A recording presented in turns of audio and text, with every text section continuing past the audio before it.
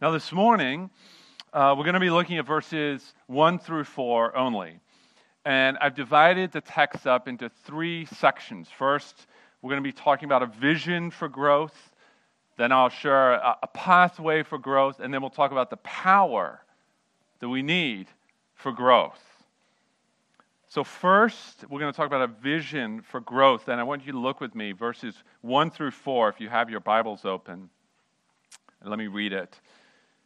Simon Peter, a servant and apostle of Jesus Christ, to those who have obtained a faith of equal standing with ours by the righteousness of our God and Savior, Jesus Christ. May grace and peace be multiplied to you in the knowledge of God and of Jesus our Lord. His divine power has granted to us all things that pertain to life and godliness, through the knowledge of Him who called us to His own glory and excellence, by which He has granted to us His precious and very great promises, so that through them you may become partakers of the divine nature, having escaped from the corruption that is in the world because of sinful desire. All right, it's a ton packed into those first 4 verses, but just right off the bat, who wrote this letter? Well, title says it all. It's Peter, the same Peter that we've been looking at in 1 Peter, same Peter who was part of the inner circle with Jesus and the disciples. In fact, this is, if you look at chapter 3, he says, "This is now the second letter that I am writing to you, beloved. And in both of them, I'm stirring up your sincere mind by way of reminder." This is his side. Now, on the one hand, he could have been talking about any other letter to anyone, anywhere. But most likely, I think, he is talking about the letter that we have as 1 Peter, which tells me that Peter is most likely writing to the same people he wrote 1 Peter to, these churches in the region of Asia Minor, that area that we now call Turkey, this broad area with churches filled with mostly Gentile believers. Now, why a second letter from Peter? We could ask, why a second letter to the Corinthians or the Thessalonians or Timothy or anyone else for that matter? Because this is how they communicated, right? I mean, the early church is just getting started. And I'm sure that the letters that we have preserved for us are just a fraction of the total communication that the apostles had with these early churches. But this letter specifically has been preserved for us for a number of reasons. First, Peter seems to be convinced of his own imminent death. If you look at verses 13 through 15 in chapter 1, Peter says, "I think it's right, as long as I am in this body, to stir you up by way of reminder, since I know that the putting off of my body will be soon, as our Lord Jesus Christ made clear to me." There's this urgency that comes through as you read this letter. It's like Peter is saying, we don't have enough time. Do you get it? Like we don't have enough time. Most likely Peter is writing from Rome in the 60s AD, somewhere around there. Nero is the emperor in Rome at this time, unstable, evil emperor. And Peter must have been keenly aware of how precarious his position was as a pastor, a leader in this city at that time. And that urgency comes through in the tone of the letter. He has no time to mince words or to beat around the bush. In fact, I challenge you this week, take 10 minutes. That's all it'll take, maybe 15 if you read slowly. Read through the whole letter in one sitting. That's the way it was meant to be read, right? Read all of 1 Peter. Read it through a couple of times. But you need to hear the whole thing to catch his intensity. And then in light of what he says here, I want you to ask yourself, why do I generally act as if I have all the time in the world? Why do I not see that life is short and the times are drawing near? Why do I keep putting off to tomorrow the things I know God wants me to do today? Why am I so often content with lackluster spiritual growth and development? What would Peter say to me if he were here today? In fact, what is Peter saying to me as I read this letter? Look at verse 13 again. He wants to stir you up.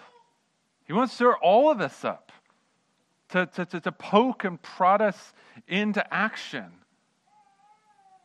All right, let this letter do that work in your lives over these next few months. Okay, so going back here to verse 1 in the letter, look at this. Peter addresses his audience. He says, "You are those who have obtained a faith of equal standing with ours by the righteousness of our God and Savior, Jesus Christ." This is amazing to me, right? Peter, the apostle Peter, the one who walked and talked and ministered with Jesus Christ himself, says to his readers, you have the same standing before God that I do, that we do as apostles. Remember, Peter is a Jew. He's writing to a mostly Gentile community. And I don't think we have a grasp on just how radical this would have been, how significant this was. And yet Peter says, you have obtained a faith of equal standing with ours. Remember last year, a study in the book of Galatians and how Paul called out Peter for wavering on this very issue, for being hypocritical and acting one way when he was around the Gentiles and a different way when he was around the Jews. And Peter's like, I don't have time for this. This is one people united by the blood of Christ. It was such a huge issue. But here it seems like Peter has finally grasped the depths and the significance of this new unity that we have in Christ. One people, one body, regardless of ethnic background. And that means this extends to you as well. Look, 2 Peter should be a convicting book to read. It should stir you up. That's one of his stated goals. I want to stir you up so you don't forget. It should make you uncomfortable as you read it and you consider the state of your own soul. But all this conviction is not meant to tear you down, to fill you with guilt and shame and fear. The very first verse of this book is meant to be an encouraging reminder that you share the same spiritual standing in the kingdom of God as Peter himself. Even as an American who can't read Greek or Hebrew, even as someone who lives on the other side of the world 2,000 years later, it doesn't change your fundamental identity as someone called, chosen, adopted, secured in and through the righteousness of Jesus Christ himself. And so, even as I want to push you to consider the ways in which you can and should be growing spiritually this year, I also want to join with Peter in affirming your position as beloved children of God. I want to join with Peter in praying for God's grace and God's peace to be multiplied abundantly in your life, so that you might experience his presence in new and deeper ways, even as Jesus shapes and molds and knocks off the rough edges and helps you to grow. That's our prayer for you as we embark on this study. So, having talked a little bit about Peter's vision for growth and to stimulate growth in your life, now I want to talk a little bit about a pathway for growth as we turn to verse 3. Now, I don't know about you guys, we just got through this enormous holiday season, right? Thanksgiving all the way through to Christmas, and we had multiple birthdays in there also. So it's a time of feasting and celebration, right? All these wonderful meals and events. I think God gave us pastry as a way to help us endure winter, all the long, dark months of winter, right? Amen. We have pies and scones and muffins and cinnamon rolls and what else am I forgetting here? We tarts and cakes and cookies and we just had some friends over for dinner last night. Brielle made this ginger carrot cake. It was amazing. It was just that's all you're going to be thinking about now the rest of the sermon. As if the line at the dessert table wasn't long enough on normal Sundays now, but I'm sure you've all experienced this, right? Because you go to make you see something amazing that you want to make, like some beautiful looking cake on Instagram. You're like, I want to make that. And you make a list and you go to the store and you get all the ingredients and you come home and you open the egg carton that was in the fridge and there's only one egg in there and you thought it was full this whole time. Or you're like, well, we got plenty of milk at home. And then you come home and there's barely, the whole container is in the fridge, but there's like a teaspoonful at the bottom, right? It's like, thank you, that's not helpful. Or somehow, although you've stocked up with 8 pounds of butter back in Thanksgiving, now it's all gone. And it's like, where did it go? You can be staring at the most beautiful picture you've ever seen, but if you don't have all the right ingredients, you're not going to be able to make it.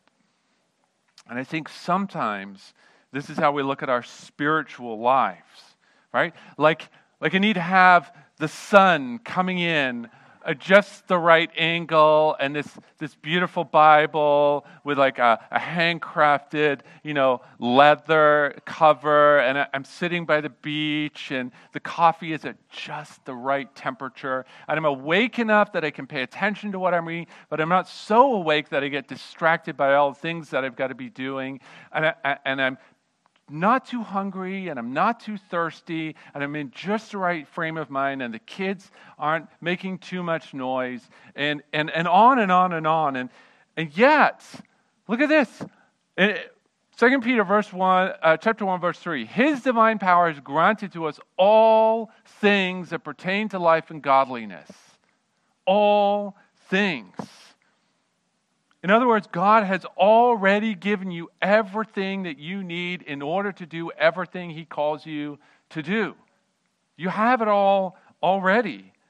You don't need anything else. I mean, hey, if you can get a time at the beach and the sun is great, whatever floats your boat. But you don't need these things. And how often can they become distractions or excuses keeping us from doing what we know God wants us to do already? He's given you all things that pertain to life and godliness. As followers of Jesus, you have already experienced the new life in Christ.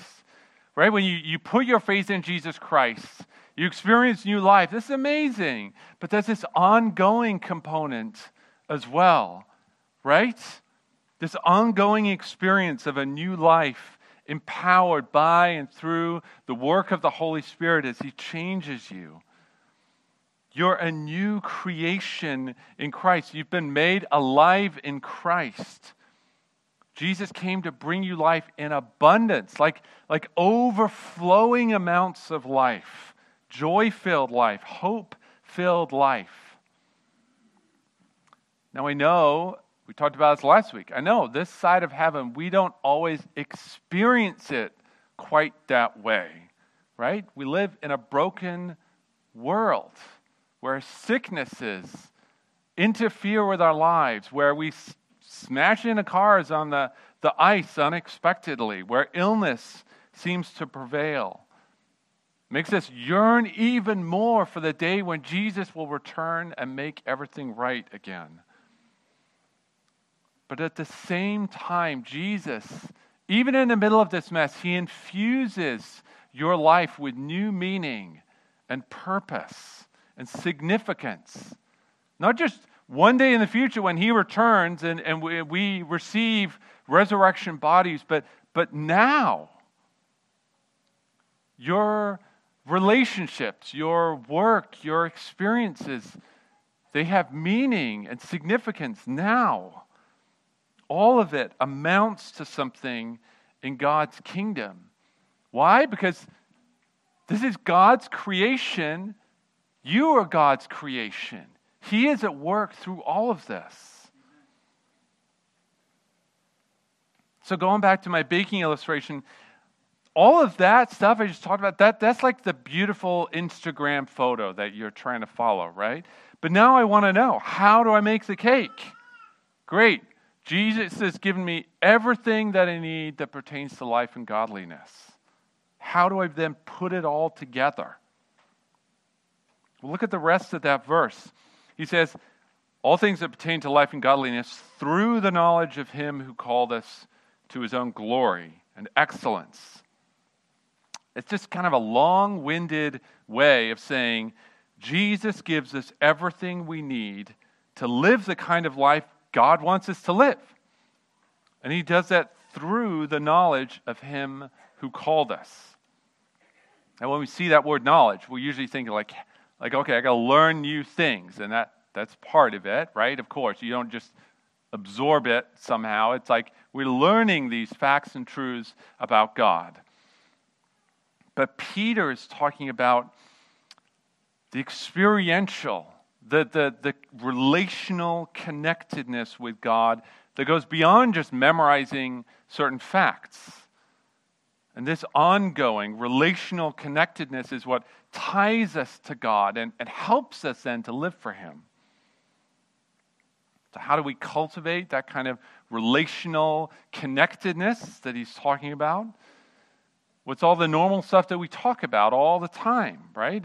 It's Bible reading and prayer and corporate worship and communion and fellowship with other believers and confession of sin and repentance and learning to love others and forgive others and fasting and giving and serving and all these other things.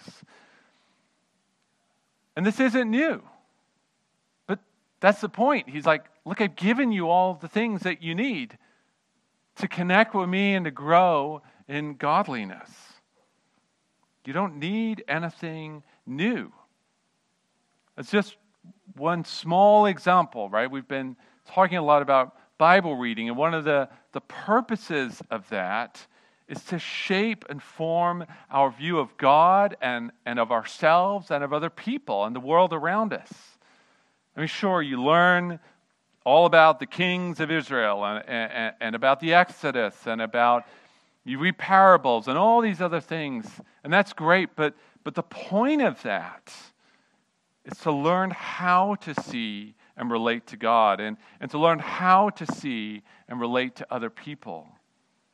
And it's in that context that you begin to see how God has truly brought you abundant life, even in the middle of what otherwise might seem to be a very mundane life.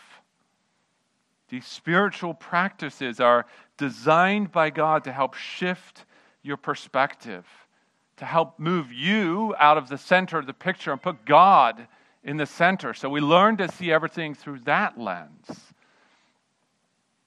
This is why you need a plan to grow spiritually this year. That's why I know I brought this up last week, and I'm bringing it up again because the week's gone by in a flash, and we all live crazy busy lives. And it's so important. God is the one who called you. That's what Peter says. God is the one who's given you everything you need. That's what Peter says right here. All the pieces are there. You're not missing anything. But it takes planning and it takes effort to get there. So what's your plan this year? Well, last section here, we talked about Peter's vision for growth and Peter's pathway for growth. And now we want to talk about the power for growth. If you look again at verses 3 and 4, it's really one long sentence. It stretches down. Peter says, his divine power has granted to us all things that pertain to life and godliness through the knowledge of him who called us to his own glory and excellence, by which he has granted to us his precious and very great promises, so that through them you may become partakers of the divine nature, having escaped from the corruption that is in the world because of sinful desire. I know I've shared this in here before, but Kari's aunt and uncle follow this Hindu sect, religious sect. It's a sort of new agey feeling type religion, and they believe that we all have like this divine spirit within us, and through this constant cycle of hard work and rebirth, we can eventually work our way up into the divinity, to becoming gods, like little g gods.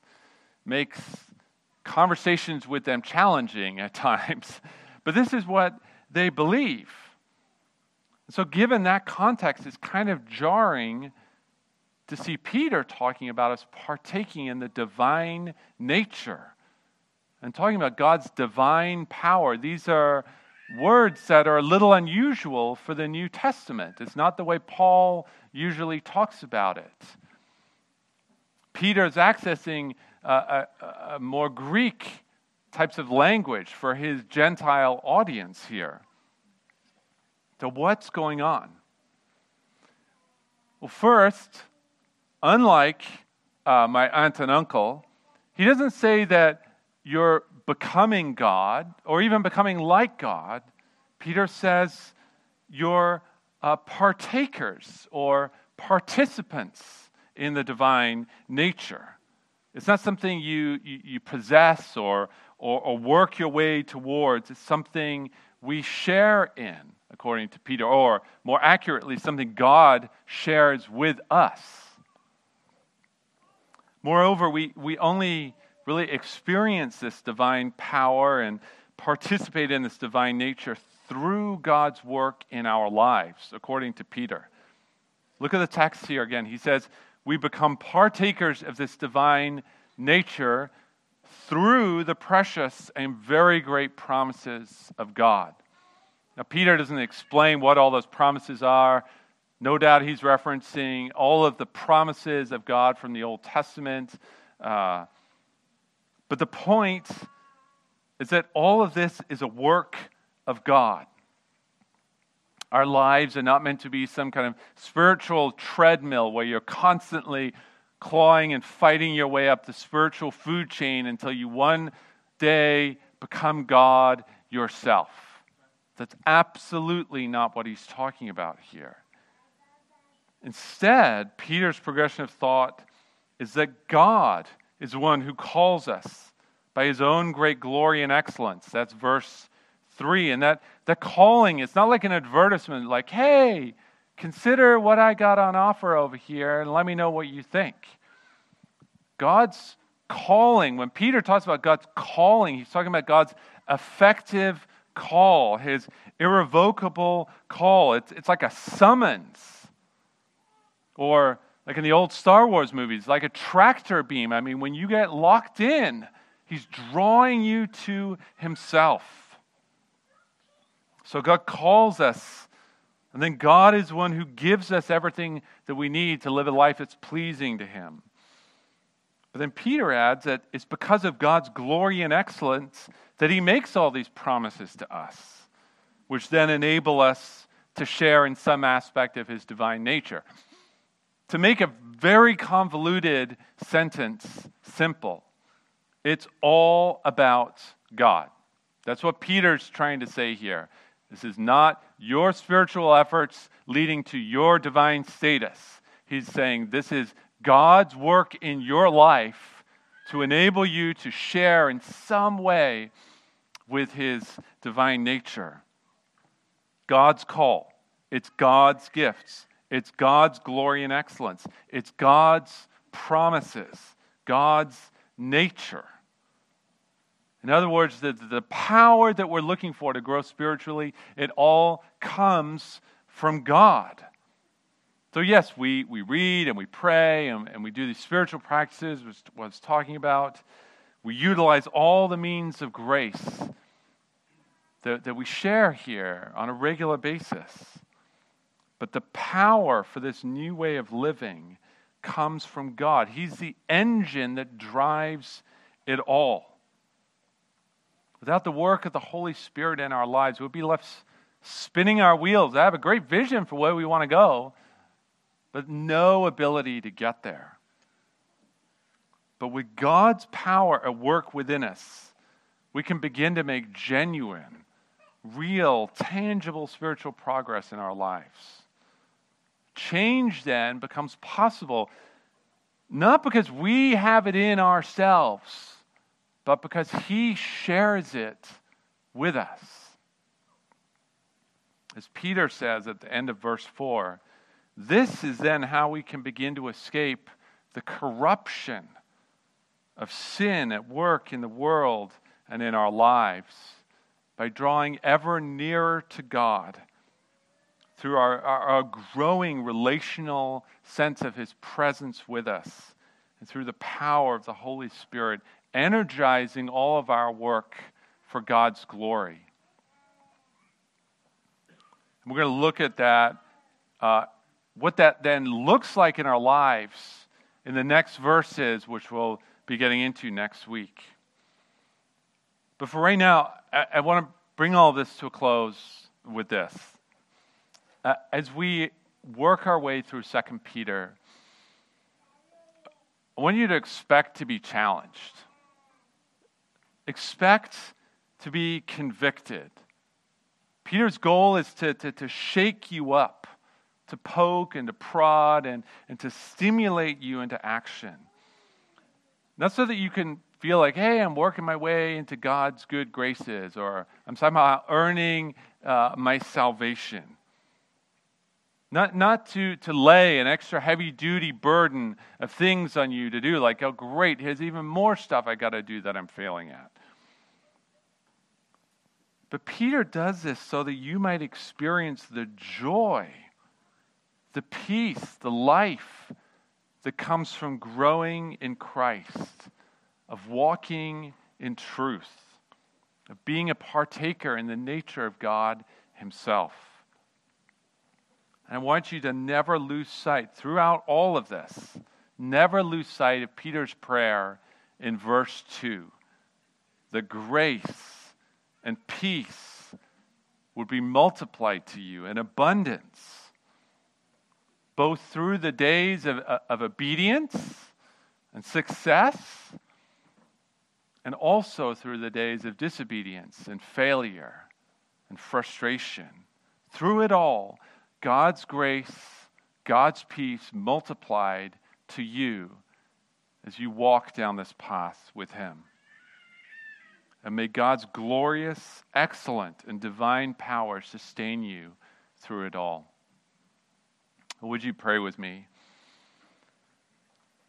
Lord, we are so thankful for the gift that Peter brings to us, of his challenging words, his passionate plea for us to grow, to not forget all that you've done in our lives. His earnest passion to see us live out our faith. And Lord, we confess that we struggle. The vision sounds good. Our heart's desire is there. The action is not always follows. So, Lord, we pray for strength. We pray that you would sustain us and help us to live for you this week. In Jesus' name, amen.